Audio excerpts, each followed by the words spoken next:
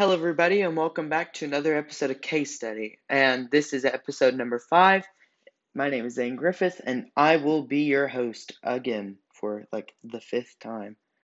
Now, instead of telling you who this person is, I'm just going to start off with a little story that has to go with it. It was like any other Thursday night for young lovers David Faraway, age 17, and Betty Jensen, age 16.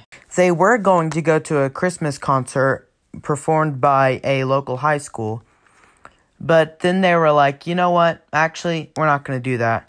And so they decided to go to a friend's house and then to a diner. And after doing all that, they had decided to go to a gravel turnout to do some stuff at around 10:30. But at around 11 p.m., their bodies were found near Stella Borg's house.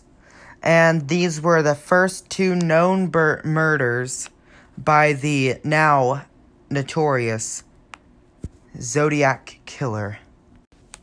And as always, I'm going to have to apologize if I get any names incorrect, because I'm only human. But these were not the last murders that had happened.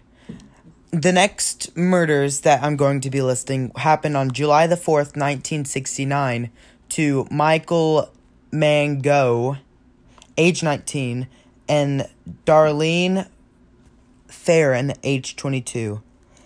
Michael had survived, but sadly, Darlene didn't. The next murder was on September 27th, 1969.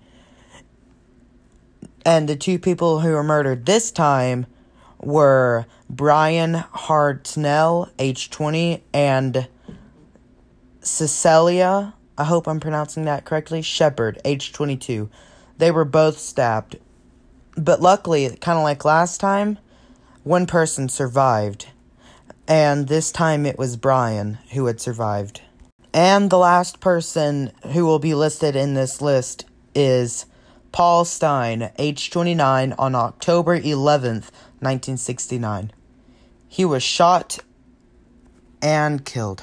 Now, while all of these were happening, what he called himself Zodiac had written letters to multiple newspaper people, telling them to write stories on the matter, or he would do horrific things.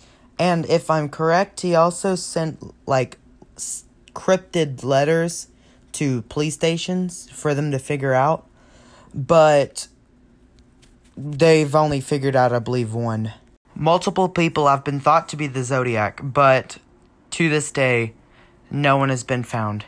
Well, this has been episode 5, and my name is Zane Griffith, and I'll see you next time. Bye.